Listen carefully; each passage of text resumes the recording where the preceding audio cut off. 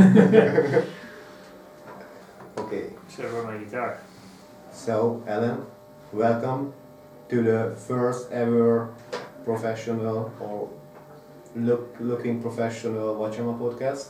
Awesome. We had already another one during the summer, but now we are back with more lights and fancy stuff. And It's looking good. let's roll. So, welcome people. Say welcome to the people. Hello everybody. Yeah. Nice to be here and watching my podcast again. So, the idea is that if you look on the Wachama website, there is something about change making. There are many people coming here to Wageningen with the idea that they want to change in the world or change in their own life. And this summer we had several deep talks with Alan. We are almost the same age. And it's very important to discuss and have some plans or see the bigger picture, what can we do for ourselves or for the world to make some meaning of the life, of our life, or make it as a happy party almost. So for the viewers, all of you basically, I just want to introduce Alan. He is from Uruguay, but he was born in New York, and now he lives in Bennekom. It's amazing, but he's Scottish and Basque. So he is he lived already in many places like Uruguay, Texas, and Costa Rica, and now he's here since 2 years, 2.5 years. Yeah, August of 2015 we arrived. Awesome. And he's a mechanical engineer, and he loves gardening and making pizza and bread. This is close to his heart, and that's what I know so far. Cool. In a nutshell. The rest we gonna figure out, or you're gonna figure out. Sounds good. So, what's cracking, Alan? Yeah, a couple of immediate things. I guess that fit more or less into the grand scheme. Well, I'm doing a detox diet. I was feeling that my feet were swelling up. Not sure what it was, and I am a little bit. I don't know if afraid or I rather listen to my body myself than trying to go to a doctor, just because I don't really have a doctor that I trust yet. So even though there is a lot of knowledge and people that do good, I normally don't like first being in hospitals or doctor rooms. So I started a detox diet, and my swelling in my feet have disappeared. I think it was also related to stress as well. So you just basically went vegan? Yeah, I went vegan, 100%. Or almost raw vegan. Or any other combination with the vegan diet? So gluten free or whatever. Because no grains. Right now it's no grains, only vegetables, raw vegetables and seeds, and then some potatoes and stuff. So it's going awesome. The beginning of the detox week, I felt a little bit depressed too, and I had a couple of interesting realizations, which were first that I'm working too much. And kind of losing perspective of what's going on, and kind of the dreams that I'm pursuing right now, and also feeling that kind of getting a lot of emotions out throughout the day, and at the end of the day feeling a little bit lost of where I was, and emotionless as well. So It's just in the first 2 days? The first day, yeah. Okay. The first day of the detox. And then the second day, kind of like woke up in more or less the same thing. And once I ate the first breakfast with amazing food. Actually, we did like a mashed squash and apple breakfast, which is pretty awesome with some canela. I don't know how you say Cinnamon? cinnamon, yeah. And then I started realizing, okay, because I was also feeling that I was putting excuses to myself that why I was not pursuing my dream. So I was like, okay, yeah, I realized that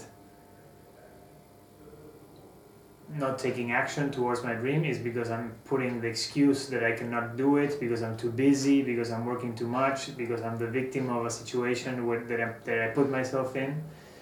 And I realized, no, that's not the way. If I want my dream to happen, I have to work for it, and I have to do steps every day towards it, and then just be excited about the way, and then, yeah. So basically, I was drowning myself a little bit in the idea of trying to make money for the dream, but then the money making became the focus, and the dream kind of like was vanishing in the horizon.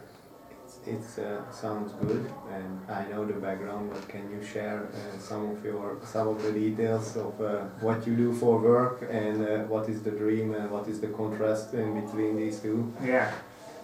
So for work, I'm an environmental IT consultant.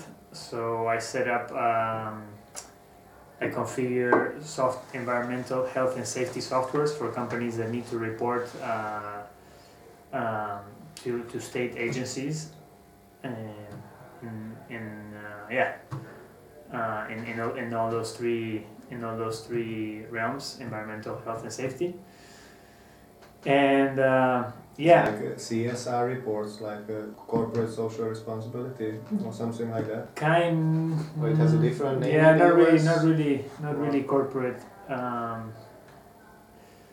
Yeah, it's more like depending on the environmental regulations set by the country or by the state, then companies have to abide by them, or even the health and the safety too. So if they're like, they have to report every incident that they have and stuff like that. So we use the software so they can monitor all that stuff. But basically, even though I enjoy the company, and I enjoy the people that I work with. Actually, now both my bosses have been really good mentors to me, and kind of like evolve as a human being as well. I spend a lot of time just focused on that. That gives me and the job has given me like location freedom because I work online, which is nice. But it prevents me. So this is kind of like the excuse portion as well. It prevents me from developing my creative side, like artistic creative side, I guess. So yeah, and also I have less time to be active because I'm sitting down a lot. Now I'm more conscious about that. So and I've been, but sometimes when I get in the victim mode, I don't. I'm not conscious. I lose the consciousness. But when I am conscious, I move around much more, and I take much more breaks, and I'm kind of like more active around the house at least to keep the blood flowing. And to provide the contrast, what is the dream? Because now you know what is the. Yeah, so the dream specifically right now is that me and my wife Elke, we want to cross the Atlantic, or actually from here. The Atlantic at the end of the day is maybe the easiest part, but we want to get on a boat and cross the Atlantic back to Costa Rica. My wife just finished her master's, and our next step, we want to prepare for this. So she's from there, right? She's from there. So we want to prepare for this trip. So we want to save up money to go for it. And we're aggressively started working towards the money part. I'm also taking classes of sailing to be prepared on the practical and theoretical side. But yeah. maybe you forgot to mention that this dream has gotten bigger than that. Just to cross, just to get on a boat and cross. Yeah. So what was the last? In the last 2-3 months, there was a fight for hope. Yeah. Well, I don't know if you refer to the boat per se or. Yeah. Yeah. Well, we were looking specifically at a boat, and we still are, because we had a really good connection with the people that traveled with it before, the current owners, and it's called Hope. And it's called Hope. Yeah. So it's kind of like an inspiring name. But yeah, also so now we were kind of like in negotiations to try to see if we could get the boat, but the reality was that we weren't making enough money to be able to give them a guarantee that we were going to be able to buy the boat, or at least in the time frame that they wanted. So now the boat is again for sale, but still we're still working towards it. But basically, what we want to combine this dream with is, with some of our passions and our values, which are. For the viewers, I just realized that I haven't put on the audio recording. It's recorded in the yeah, in the camera. It's recorded. Yeah. All right. Okay. No, from now on it's on. It's gonna be It's nice. on. Okay. From now on, we're gonna sound smoother. Yeah. Sorry, people. So, but let's tell us something more about the underlying kind of philosophy about this. Having a boat or being on the boat. Yeah. One reason was the dog. Yeah, exactly. Our dog flew here, and she didn't really like it in the plane. She had to be almost like 24 hours in the plane, or in her box. So it was really sad, kind of thing. But at the same time, I've been like debating this idea of like what traveling means, and like even like what does vacation mean, and all these things, because in the vacations, in some of the vacations that I've taken recently, it's always like fast pace. Okay, from here we need to go here. We only have 2 weeks, so we need to see as much as we can, as much as we can. And you don't have time to rest. And you don't have time to rest. Exactly. Then I need. Okay, it's good to be active, but if you are totally exhausted when you got back from holidays, then what? Exactly. Yeah. Then you almost feel like you need a vacation at your house to rest from the vacation that you just took. And it's happened to me. Like, I've taken like a day sleeping after I come back from my trip because I'm so exhausted of just being all over the place. So, but last year, or at the beginning of this year, we did the Camino de Santiago, and I realized first like how you can see yourself in the trip as well. Like, you see how you evolve throughout the trip. When you're just in a fast pace, you're just kind of like frantically just trying to get from one place to the other, and maybe partying or whatever. It's pretty much true for many people's life. Yeah. Also, not just for traveling, but how they live their life. Yeah. Just trying to the quickness, the fast pace, and then when they reach a resting point, there's also a lot of fast, and that happens to me too. When I get to the weekend, sometimes I'm accelerated because of the week, and also trying to fit in a lot of things that I couldn't do throughout the week, let's say. Yeah. So yeah, this Camino de Santiago gave me the perspective that slow traveling is the way of real traveling in a way, and it's kind of like how our ancestors used to do too. So whenever we found out that sailing back could be a possibility, we started pursuing it, and slowly it started becoming more and more of a reality. It's kind of like signs started coming up. For example, like this boat kind of like appeared to us out of the blue. We weren't even looking for boats at the time. We were considering maybe going as a crew, but this boat kind of like showed up, and we had like an instant magical connection with the boat and with the owner. So it kind of like little things like that.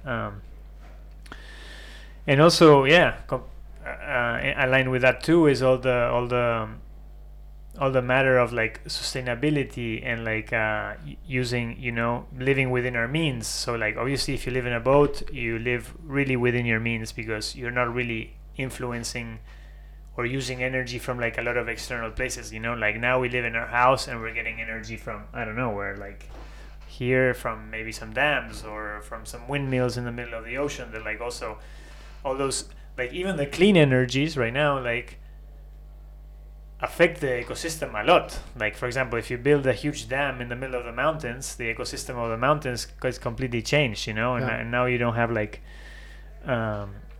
fishes and the ecosystem, the natural ecosystem that was there in balance for a while, or had been balancing itself out for a while, is disappeared basically.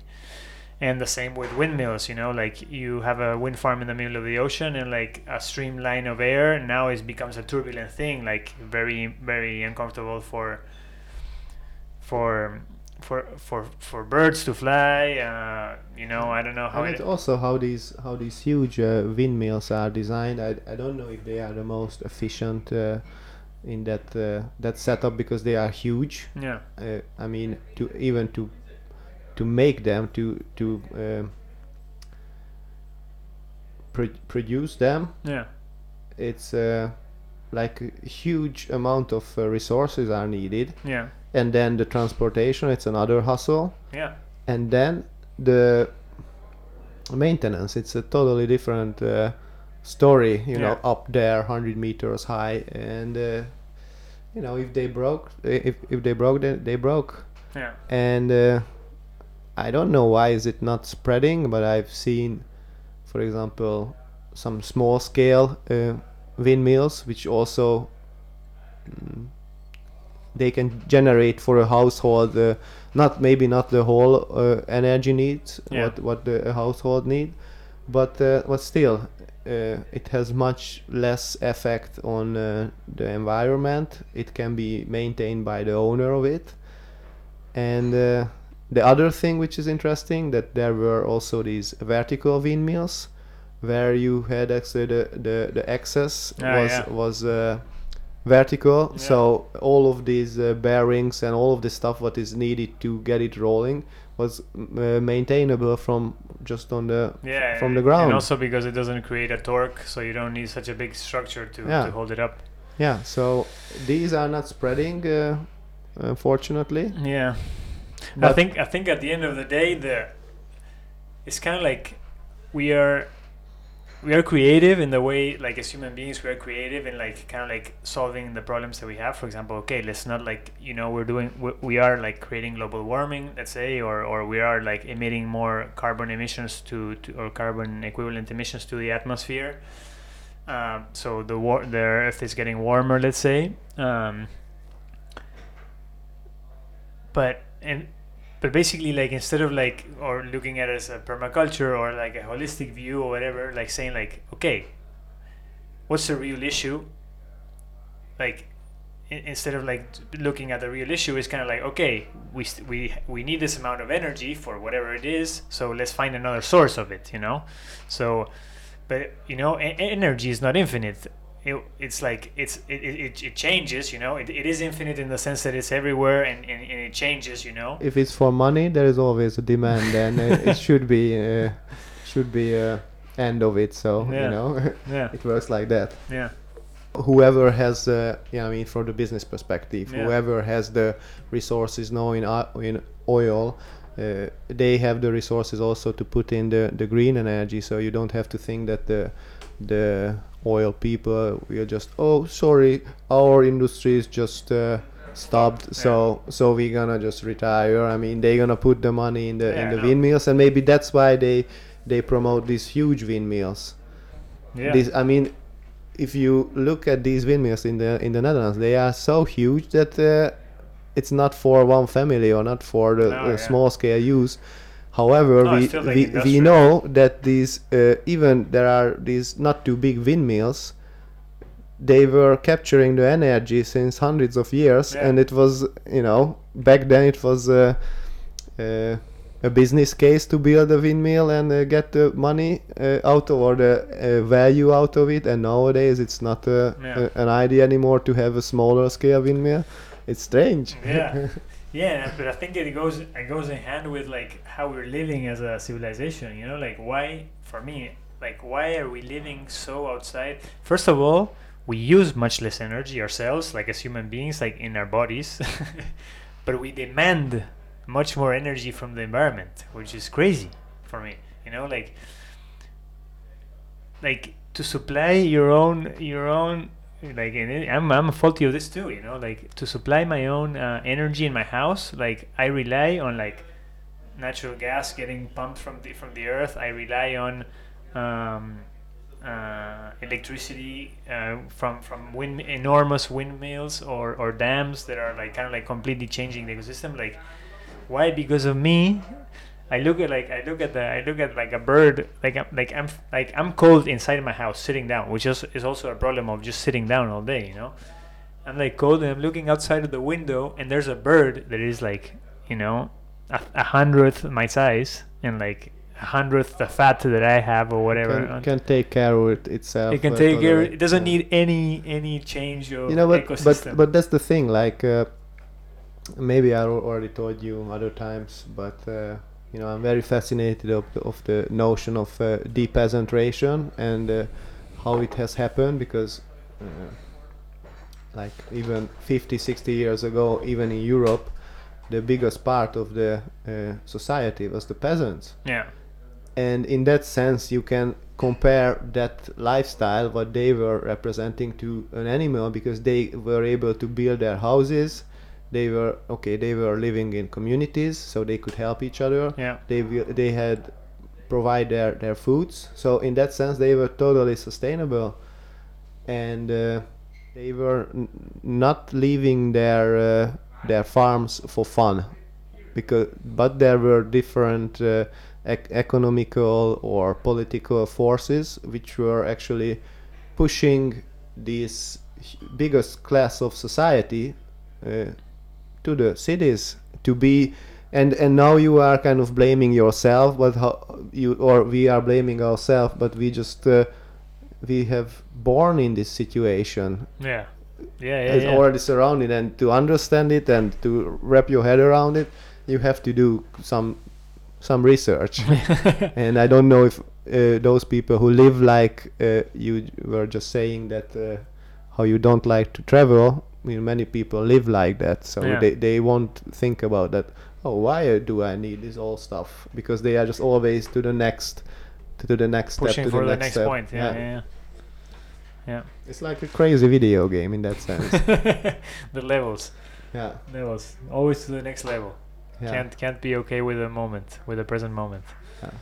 Yeah, and I also see, you know, I've heard also from my girlfriend a lot about animal experiments, and also I read about a lot about animal experiments, and sometimes I had this idea that if we would just like see from ourselves as humans from up, like from the God's level, and it's like also like an animal experiment, like, oh, here put some financial crisis, here some religious war, here some famine, here some whatever natural catastrophe. Yeah, for sure. So yeah, it's interesting to look at the grand scheme too, because sometimes you're like, yeah, obviously we have like powers that are manipulating, I guess it can be, but all those powers are not really for me, right? They're not really excluded from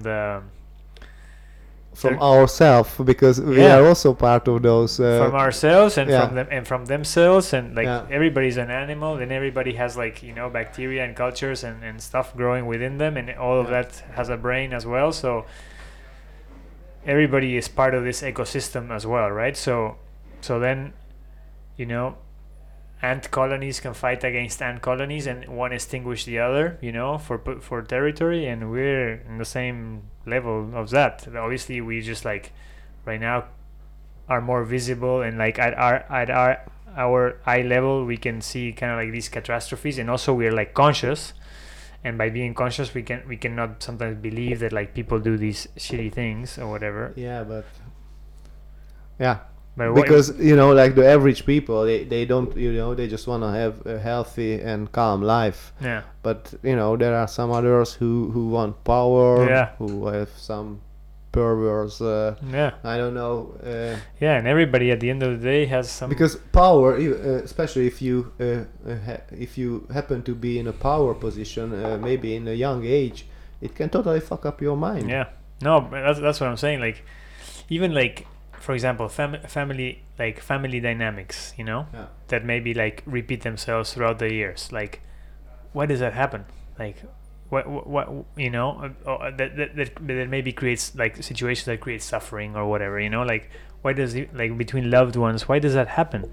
And I believe it's kind of like a survival thing. Like, okay, the family, even though it struggled emotionally and it suffered or whatever, the family in that way was able to go to the next generation, and then to the next. So it learned a system that helped them procreate and keep the bloodline or whatever, like of like DNA. It's basically the intelligence of DNA wanting to survive, Yeah. which is weird. And but- some people or some families wanna get above nature and manipulate it. Exactly, but it's also because they're conditioned to that for some Yeah. reason. It's kind of like, I don't know, like, yeah. But yeah, we as human beings, we have like a consciousness, and I think like we have, I don't know, at least in my sense, we have a duty to coexist with our nature, with our fellow humans, with our fellow animals, with our fellow plants, with our fellow ecosystem, and try to create a place of striving where everybody strives. Obviously, there might be conflict, and Yeah, and even if those who have, in our opinion, fucked up minds, yeah, they are also the creation of nature. exactly. It They're sounds also bad, but they they're are also part of the it. game. Yeah. Exactly, like 100%. So, and also, And maybe we can also learn something also from them. well, also like out of the darkness comes the light. So Yeah. if the darkness doesn't exist, then So there's no. that's why I'm actually contemplating sometimes if I see these bigger systems like food systems or society, these urban rural dynamics, that how can it be differently and how can it be on a more healthy way to don't see that much of suffering. You just wonder, why does it have to be like that? Yeah. And so I have these concerns, and sometimes because of what you were just saying, I wonder, okay, but there are some places where there is too good or very, very good. Yeah. And sometimes we hear this, oh, there is a balance in the universe and it will always balance it out. So maybe this is just the way it is. Yeah. But maybe there is always, I don't know if the yin and yang sign, Yeah. is it a static thing or is just in motion? Yeah. Well, So maybe I think it's more in the motion. yeah. And Well, it looks like it and, for sure. and maybe there are forces which are in the black side and on the white side, and Yeah. There's. we have this duality mindset. Yeah. But if you see the whole thing, it's one. Exactly. So you need both, because you cannot actually appreciate the good if you don't see or don't experience the bad. Exactly. So that's my kind of idea behind it. Of course, I think it can be balanced out better to don't Yeah. have luxury, whatever, too luxury stuff and too bad thing Yeah, neither. I think we need to start using our human powers more, like a human powers of of consciousness, of connection, of understanding, where the real wealth is, and And the balance is so important. yeah, Actually, that is what we have to search. Maybe that's what we can target to balance our life yeah, somehow. yeah, and also live more connected with a place that live in balance with your place, with your locality, rather than I don't know. Yeah, but with these huge supply chains, what you get all of the resources or Yeah. food or whatever you need, Or media. you just don't see actually the details. Exactly. You get So you get inf- disconnected. You get just a result. Exactly. You get influenced by an energy that comes from Yeah. you have no idea where. Yeah, but you didn't finish, by the way, on your diet process. Yeah. Because I wanted to interrupt on a way that I don't know if you are aware of the wording, but breakfast is like breaking the fast. Yeah. Have you, Yeah, I've heard of it yeah. before. Yeah. But I don't know. Have you finished the thoughts line, the thoughts about the process? Because you Yeah. stuck in the first day. Yeah. Well, And the then first we- day already have. Yeah. So this is the third day really, and Yeah. now Christmas and stuff is gonna come. Obviously, I'll be more conscious of what I'm eating, but I'm thinking like I'm going to a couple of dinners, so I'm thinking I'm gonna eat stuff that is not in line with the detox. Yeah. And maybe also drinking some alcohol. Like now in the detox, also no alcohol at all either, Yeah. and no sugars, no anything. Just basically pure. It's like a dieta. Can you call it like that, or Yeah, is it like you just obviously say- that Dieta has now. Well, I don't know how it's now, but back in the day when I was a teenager or whatever, like Dieta had like a connotation of like a very like specific thing based on a marketing or a propaganda. For example, low fat dieta. Yeah, okay. You know, so, like- I think it still applies. Yeah, so nowadays, it's kind of like, or okay, you can say like the paleo diet. Okay, that's more. I think Yeah. it's more holistic in a way, Yeah. but yeah, the dieta diet from. Yeah, I wanted to know how is it in the Spanish language culture, Yeah, because in it's- Hungarian we had the same Yeah. understanding of it meant something something that you have to. something bad for those who wanna have this unlimited access to unlimited amount Exactly. of or kind of foods. And it was like, it's not for me. No, it's kind of like it's kind of like la dieta is like because you're not like comfortable with yourself and you're gonna do something that is like somebody told you that is good, and it's gonna be a really big challenge because you're gonna have like all these things that are tempting you all the time. Yeah. And your demons. Your demons, and when people see that you're doing a dieta, they're like, "Oh, poor guy," instead of Yeah. being like, if you're doing a detox, it's like fucking awesome for this guy because it's Yeah. fucking probably revitalizing his body. Actually, so. I'm also planning to have events here in the Start Hub Yeah. with Wachama or whoever will wanna come for one day fasting, Okay. from meeting in the early morning, maybe at 6 in the morning, and just be here around all day, maybe on a Sunday, and get a glimpse of what is hunger. What do we talk about? I mean, there is Yeah. many narratives around Wageningen and food and hunger, and we're gonna feed the world, Yeah. and I mean, I don't know how many of these food scientists actually have this feeling Yeah. experienced at all. Yeah, get to the real thing. Yeah, and it's pretty healthy, by the way. I mean, it's true. for one day or what's Yeah, for one day, or to have like once in a month, like 2-3 days. They say I don't do it, but maybe it's for those can be interesting who eat many kind of shit. I mean, I'm very conscious about my daily diet, so if I just go for a half day or a day to kind of fasting, I'm already like cleansing my body because I don't have many or much of toxic stuff. I don't drink and nothing. So Yeah. What are the kind of like health benefits from fasting, or like how does it what does your body do when you fast? yeah, basically what you have to consider. I don't go into the details, but we constantly have this supply now from the shops and whatever. Yeah. But we are not designed for that. Oh, okay. I mean, if we go back that we are somehow animals, there was always a kind of some periods in the year, at least days, but maybe weeks, when you haven't found food around. Yeah. and your body is perfectly fine with that. Yeah. You know, it can actually fix and use Right. stored energy and fat from your body, and it's just good. Yeah. And if I would give you the money tomorrow, and you could buy the hope, and but I would just make a deal with the owners to, okay, here is let's say 5,000 euros or 10,000 euros. Yeah. Give the boat to Alan, and he can sail back to Costa Rica, and then the boat is back to the owner.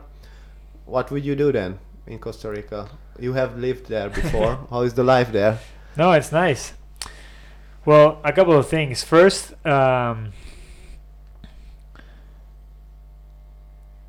one thing is that like when you go for your this is what I'm learning now. You know, when we go for kind of like our dreams and our passions, you know, there is such a thing of like kind of like following the signs and not making it hard on yourself, because you know you're going against the stream, or you're going against the signs. Let's say. So I think that's one thing. So, but it's also a thing to say that if everything's easy, then the result is not really cherished as well. You cannot appreciate Exactly. it. So this process of trying to make the money and kind of like learning how to sail and kind of like going all through all the emotional ups and downs, like working a lot of hours, understanding that like I'm not really meant for that. My physical body is not really meant for working a lot of hours, you know, like working, yes, but like I have to have a balance of work, you know, like I have to have, some brain time, some challenging brain time, some challenging physical time, and all these things. So this journey is kind of like Learning process. process, like, and because it's a kind of a very entrepreneurial project, this getting a boat and Yeah. sail it. And you know, I'm also in this startup world, and I also felt I can relate to it pretty much. And for anyone who is watching and has some nice idea, and be prepared that it can take at least a year, but most probably more years to realize those ideas. And if you don't have this perspective of I'm going in there because of the process, and there is a huge benefit that I learn about the world and about myself, then maybe just don't do it. For me the biggest teaching is like have kind of like the light at the end of the tunnel to motivate you every day. Like if that fades away, like it's hard to get motivation. So keep that kind of like keep that on. You know, create it for yourself, create that light for yourself. But most importantly, be enjoying every step that you take. You know, every step that you're taking towards it, because the end result at the end of the day is you know, what happens afterwards. We're gonna die. Yeah, we're gonna die. Like what? Okay, you know, I sail across the ocean, right? Okay, it's an amazing experience, of course, and I'm gonna be loving it and suffering it and hating it throughout it as well. You know, it's gonna be a tough thing, and I'm gonna have a story afterwards, you know, and a memory. But afterwards, you know, I'm gonna go into the next thing. So I'm gonna like build up from that. So I'm gonna continue in the steps of the process, like, So right now this is the shining light, which now I'm also realizing that it has to be, even though like it's been giving us a lot of motivation for like a lot of the work that we're doing now. Now I'm realizing that it's a very short-term goal. Very, like, even though it's like it started like a year ago, and now it's like, you know, we're gonna do it for 2 years. It's a very short-term goal compared to the lifespan. So I'm now trying to understand how it actually fits in the big picture, you know, like trying to see like the big, like kind of like the umbrella goal above that, for that to be the motivator next, you know. I mean, I've read some articles about many European families that they just sell their house in Paris or wherever and buy a boat, and it's much cheaper for them to just live on the boat, and they don't have to work, than to live in a big city. And so I don't know, I don't want to suggest you to start a family on a boat, but why not? Then this then it's not even that short term. Exactly. So Exactly. So yeah. it depends on if you can make it as a lifestyle or not, or Yeah. how it's gonna fit. Because I mean, it can be an amazing journey, or very amazing to grow up like that, as you know, Yeah. on a boat. Yeah. So right now I know that like this, like for example, I love surfing. So, and it's something that I picked up as more grown up. So I know that's gonna be around in my entire life. I don't do it often as often as I want, but Okay, we should do it once in a month. Yeah, yeah. Sounds good. Every opportunity that I have that I'm close to the ocean, I try to do it. At least I go swimming in the ocean because that's really what I love. That's kind of like even bigger than the surfing for me.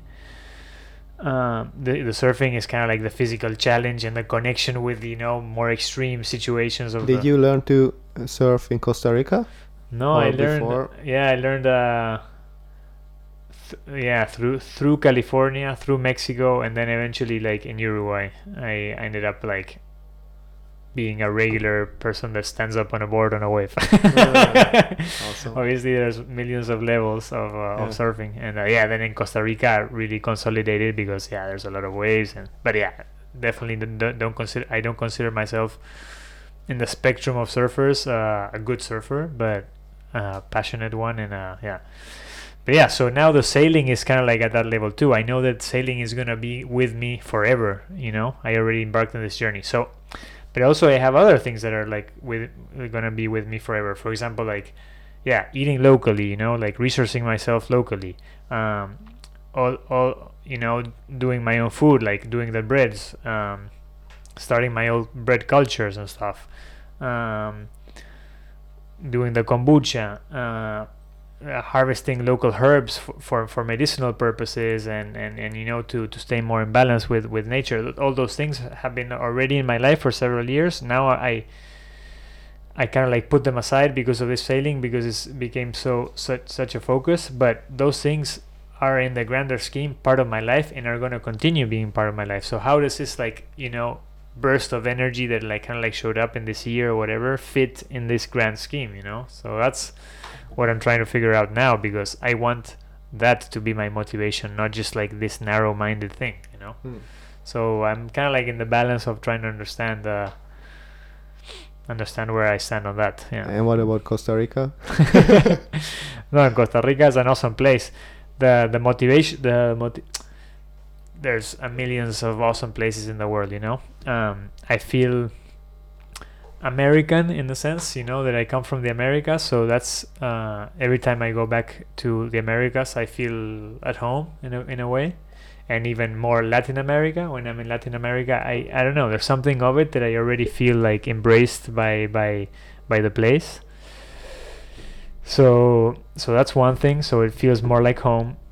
I have been moving all my life, so I don't know if I'm gonna settle down ever. Like I want to. I have this as an idea in my brain, but I'm not sure if that's really going to happen. I'm not going to fight it either, if I'm not meant to be. But also because our families are there too, and I want to, incorporate my family to this life. I've been separated geographically and far away from them for a while, and Elke's family is there too. My family lives in the south of the U.S., so Costa Rica is a kind of like a more or less central place. That's why I don't say Uruguay, because now Uruguay is really far away from where my family is. So that's another motivator to be there. And of course, it has the ocean and it has a lot of natural places and like a lot of other places in the world which are beautiful. Like. Here in the Netherlands you can find a lot too, and in Europe you can find a lot. Europe, like, I find it really like interesting because you could actually, and I think a lot of people do. I just haven't been exposed to it that much, but like you could travel like by really simple means through a lot of Europe. Like walking, bicycling, etc. So Costa Rica, and it's an idea of like maybe settling down. But yeah, who knows? Especially if we have a boat and we suddenly get that freedom that we can move around. I have that with a camper. Exactly. Me too. But now I'm thinking about the boat, but I have the same daydreams with a camper as well. Yeah. I mean, sometimes I just see on the highway or wherever I go, there are a lot of campers here around, and oh man, they are going somewhere. Yeah. They just left. They are on the way. Maybe next week they will be on the south of Spain or in Italy. Who knows? Exactly. And they're taking their house with them. So yeah. Or most of these people, they have their own. They have their house plus the camper, so it's even more luxury. Yeah. But sounds good. Yeah. And but. You just have the family there, or you have some connections in Costa Rica? Yeah, because you lived there for... I lived 2 years. 2 years. I moved there originally with my best friend Dave, who started Karma Tribe. and I have friends. I made some friends when I was in university in the States. I made some friends from Costa Rica too, and then through Elke I met a lot of people because she lived there all her life. So yeah, it already feels like a nice community. It has. It's a bit eco, right? Yeah, it's eco. I know. You know this guy. Where is it? GP Sears. Yeah. The ultra spiritual guy. Yeah. He goes a lot to Costa Rica. Okay. I mean, I've just seen it on Instagram, but.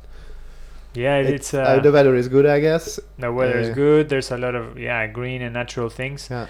There is a lot of opportunity, like in that sense, to do like a lot of green projects. Yeah. Just because, the majority of the people concentrate in the cities, and also. What is the population of Costa Rica? I think like 5 million or something. Yeah, 5 million, 6 million. But yeah, a lot of people focus on the city and trying to get regular jobs instead of being connected with their natural ecosystems. At least the locals, it happens. They are. I mean, the big part of the society is sold. It's still today.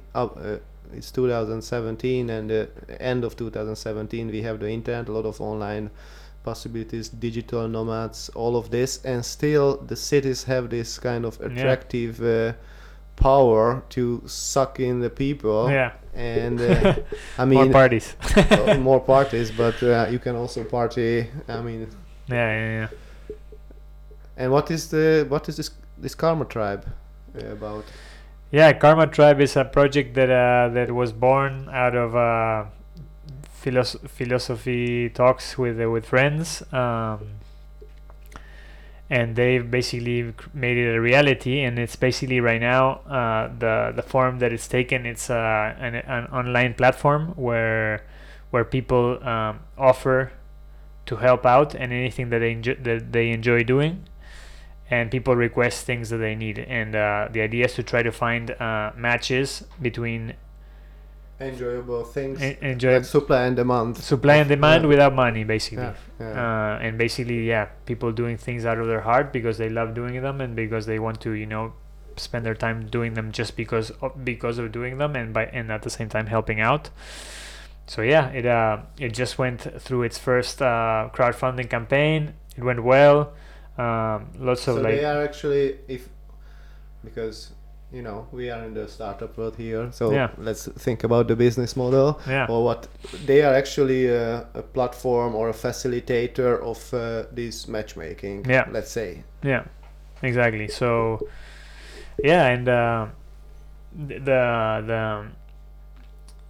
the business model is still in evolution, in the sense that they've started kind of taking the first steps to try to start making these connections, and he thought that the internet was a good platform for this, and slowly it's taking shape as a business or as a project, that hopefully can be sustainable in itself. Now Dave and some other people are putting a lot of their energy to keep it running, and also a lot of their monetary resources as well.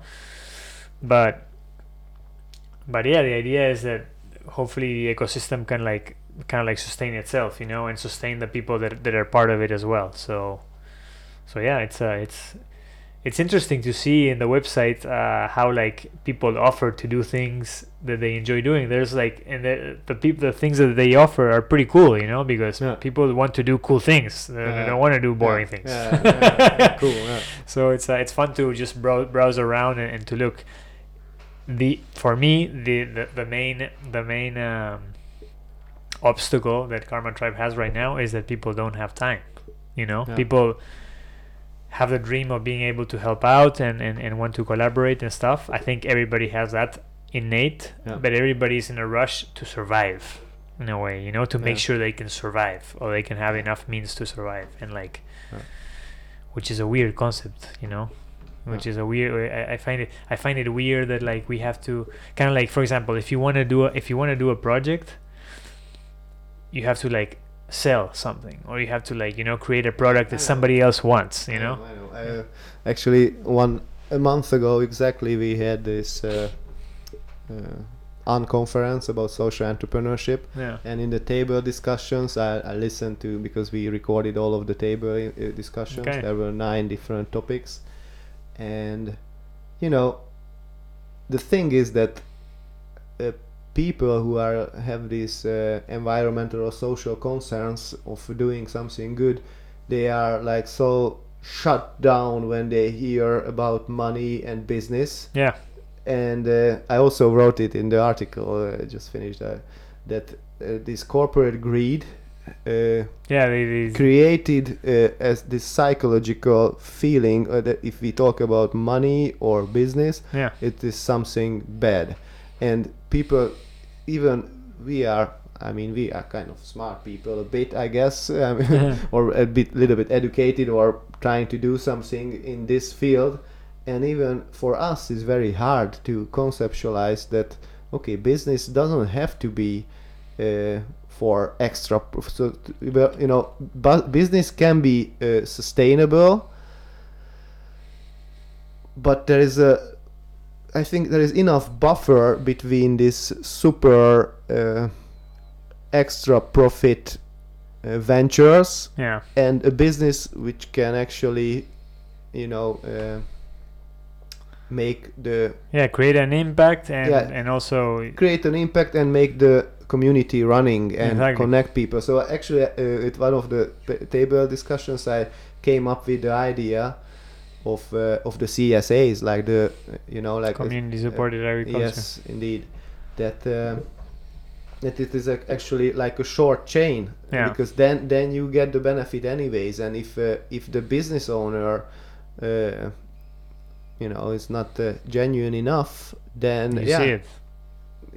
You see it right away. Exactly. So someone else from the community can also get the, you know, and there's a more healthy competition than you know, compete or whatever, do something with these shadowy, untangible forces who are like billionaires and Silicon Valley and bankers, and you just have this hopelessness of Jesus, if it's what can I do, you know, to actually make something meaning of my life, also contribute to the world, and do something what I believe in. Exactly. But all of this package, what I was just saying, is most of the time is put away because people have to do this rat race. I think you put it well, like before when we were talking before, like if you like, really the money is just a vehicle. The problematic thing is kind of like misused power. That's what you were saying, like, you know, money is just a form of like transactional energy, and you know, and money just gets printed here and there, and you know, and it's a tool. It's a tool, and it can be used for, you know, like it's a measure. It's just kind of like a ruler of measuring value in a way, you know, kind of like agreed value between the people that uses money. But yeah, at the end of the day, the bad thing is the power. And not really even the power, it's like the misused power, you know? And maybe it's psychologically, I don't know if it's just the choreography of this whole thing is that the money has or in business has they have the negative connotation, Yeah. then it already discourages the people who want to do something good. Want to do good, exactly. I Yeah, mean, it's like, strange. maybe that's why people with money do bad, to have this negative connotation, to actually scare away all of the other smart people who want to do something good, just because like propaganda on the money itself. Yeah. Wow, that's cool. That's, I don't know. that's a weird twist. Yeah, well, that's why an initiative like Karma Tribe, you know, it's Yeah. kind of like, okay, let's refocus and like let's take the money out of the equation so we don't have that stigma anymore. But Yeah, at the same time, we you know, we have the stigma both ways. We have the stigma it's bad, but also we can't do without it. yeah. So that's why I'm putting forward the concept of social entrepreneurship Yeah. and the CSA as a kind of core model. Yeah. What maybe the Karma Tribe could also use. Interesting. Yeah. It's just an idea. Yeah. Because, you know, like, yeah, and then don't rely on charities, make something sustainable. Yeah, exactly. And, you know, money is just, you know, there will be the different cryptocurrencies, different ways of this exchange. Yeah. They are coming up very soon, but till then we have to survive with something. Yeah. Exactly. So, and we have to be if I think in the balance, in the transition. yeah, if you are genuine enough and you just say that this is the situation, Yeah. then and that's it. You know, like even the fundraising is for money, right? Yeah, exactly. So Yeah. You just have to take the stigma out and then go use it. bless the money. Oh. Get some high priest like, hey, give us some bless. I need some for the boat. Yeah. boat. But yeah, at the same time, like if the money just shows up, then there's no story at the end of the day. That's Yeah, that's the other thing. Yeah, but I mean, if we from the beginning Yeah. like kind of put it on a corner that money is bad. Yeah, exactly. But I mean, I'm Exactly. totally from the same situation. So for me, it was a years long process to get here, where I am now. Yeah.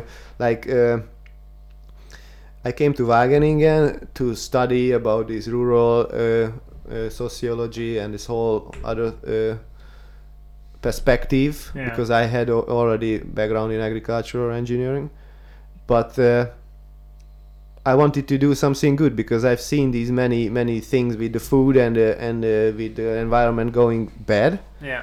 So okay, the idea was that I will be here a researcher or doing a PhD, but I also had in mind that I wanna give talks, not just write papers. I wanted to give TED talks because back in time in 2012-13 I was watching a lot of TED talks and I realized, geez, man, there are much more solutions to the problems than the problems itself. Exactly. Technically, Yeah. if we see the technical problems and the technical solutions, and I've seen that, oh, there are real social problems. We are like social animals, but we don't really interact anymore on a normal way.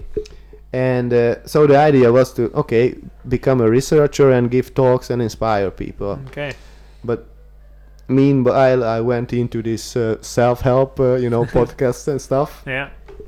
and entrepreneurship came across, and I was like, geez, man, if I really want to make an impact, because when I was on the side of the academia, like in my mindset, I've seen that, basically all of the bad thing in the world, it happens because of the money and the businesses. Yeah.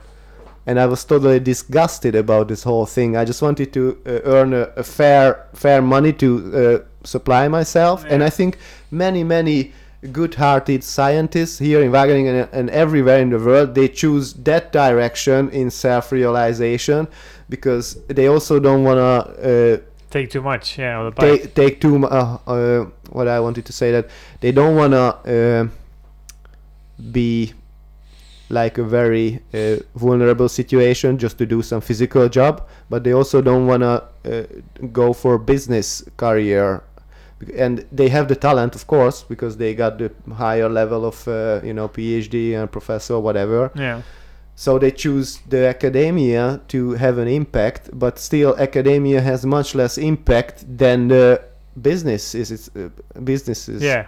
If we see like what happens, like many businesses are bigger than countries.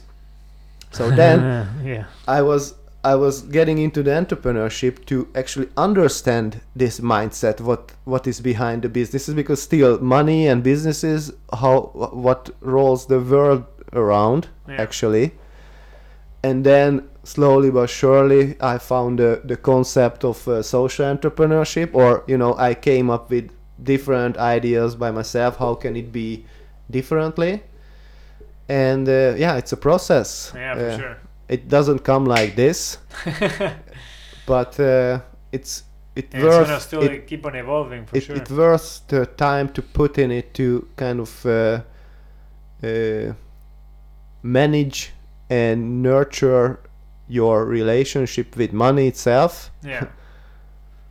And if it's done, that is the most part of the work. Yeah, exactly. Because most of these people who have this in the beginning, they kind of know what is value or what value they want to put out in the world, and from the moment they realize that the money is just a tool, and the value what they want, they need the money to put it out. Yeah. Then it's much easier. Yeah, exactly. Hopefully. Yeah. No, there was I did an interesting course in Amsterdam, in the De Keuvil, in the De Keuvil, yeah. Oh, when was this? I don't know, like a couple of months ago. Okay. Or more. Yeah, it was just a weekend or longer. Yeah, one day. Yeah, 1 day. Okay. Well, it had 2 parts, but I only did one. You could do one. The part that I did was a course called Meaningful Work and Money. So basically, it was trying to create a relationship with those 2 aspects that are a lot of time conflicting. You get money but doing without not meaningful work, and then you do meaningful work but not for money, kind of thing. So to. I was gonna ask you, what do you think, like your growing up experience? Why did it bring you to have eventually like a self-realization that you wanted to do social entrepreneurship, or what kind of like were your experiences growing up that you think shaped you like that? Because obviously it was like a lot of like little transitions from what you said, like when you started studying in university, from agricultural engineering and stuff. But before that, how was the evolution before that? Yeah, and before that, jeez man, you go back in time.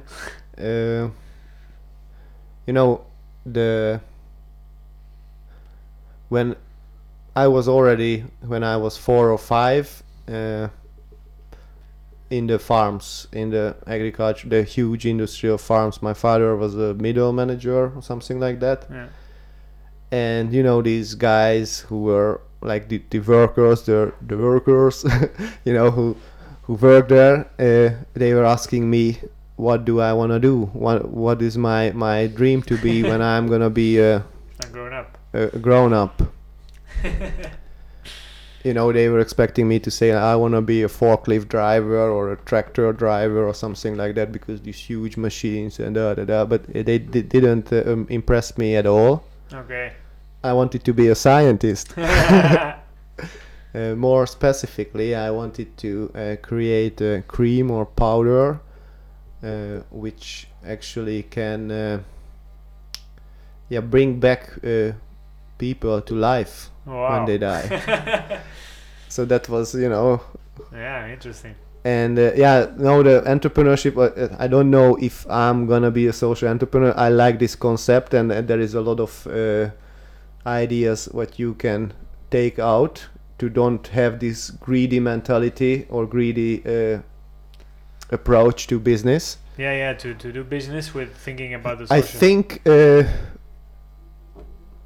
the community is the most important. If there is a community around what you do, and it has a nice balance, what you give to the community, that that is everything. You don't have to call it social entrepreneurship or whatever.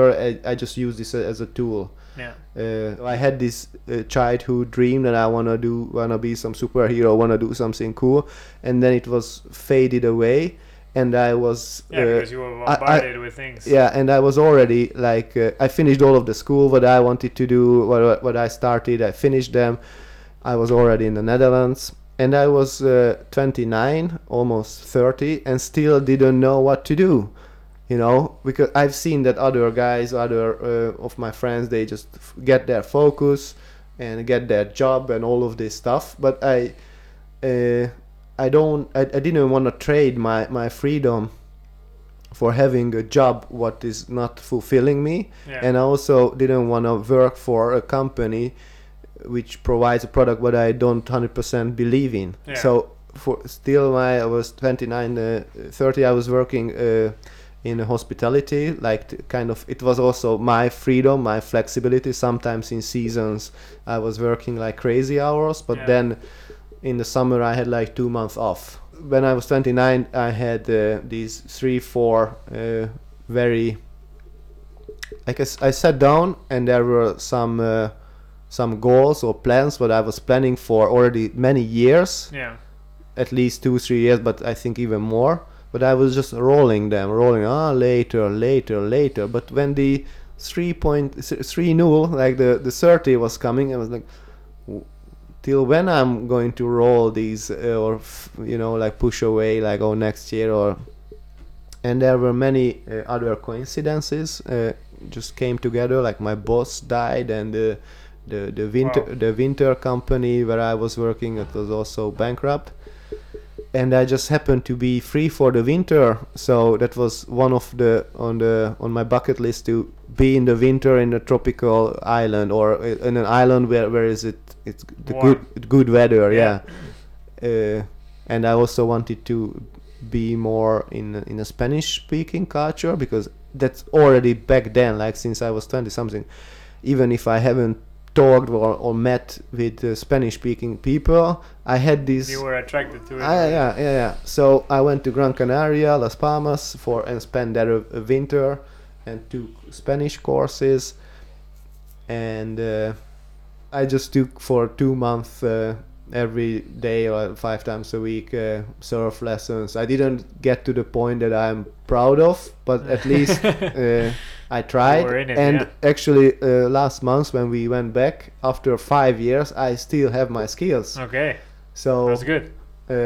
We really have to plan the monthly with you the monthly Bike and Zay. Yeah. So when I had this kind of freedom in Gran Canaria, then I went into the diet. I was trying different diets, from paleo to everything. Okay. And I looked around my environment. I looked already the YouTube and many other sources. Why is food so important? So important. And then the pieces just got together, and I realized that there is a huge challenge to do something about that, and that I felt that this is something that fits to me. I mean, it's, if you see the food system nowadays, or this, how it influences society, it's almost too big of a challenge to do something to kind of steer it to the right or better direction, but at least it keeps us busy. But yes, it's a realm to work. It's like a boat, or it's my boat, or but it's like a Titanic, but it's like a big oil tanker or something. Yeah. Cool. Yeah, that's good. Sometimes also the spaces, when you create space in your life, you get the revelations too. Yeah. Which is nice too. Yeah, and also in this process, I realized that, for example, this podcast is also nice. This was the second thing when I was in high school.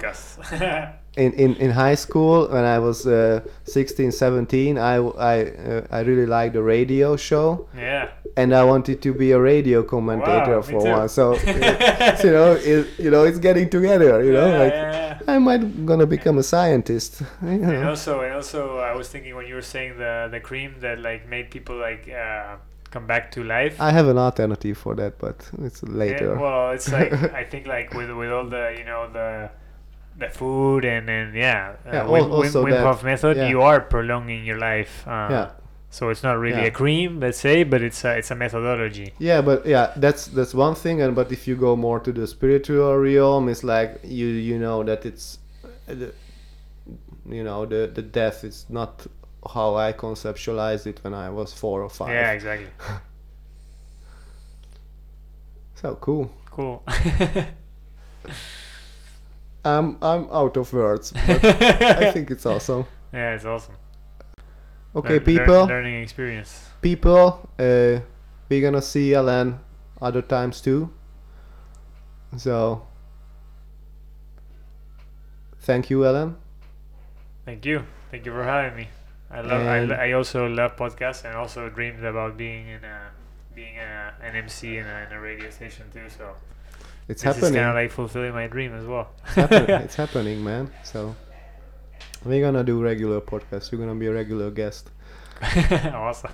And we need to know your process, the people. Yeah. We need to know your process, but with the hope.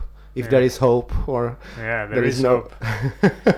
Important thing is just to take a step every day. Take a step, and enjoy the process. Basically, the slow traveling with the boat, but translated to life, like you were saying. Like, get out. Even if people are in the rat race, just like make a conscious effort to slow down and enjoy even the process of the rat race, and then you start seeing different perspectives. Okay. Awesome. So, thank you very much. Thanks, Charles, for having me again. Ciao, ciao, people. Take care. Ciao.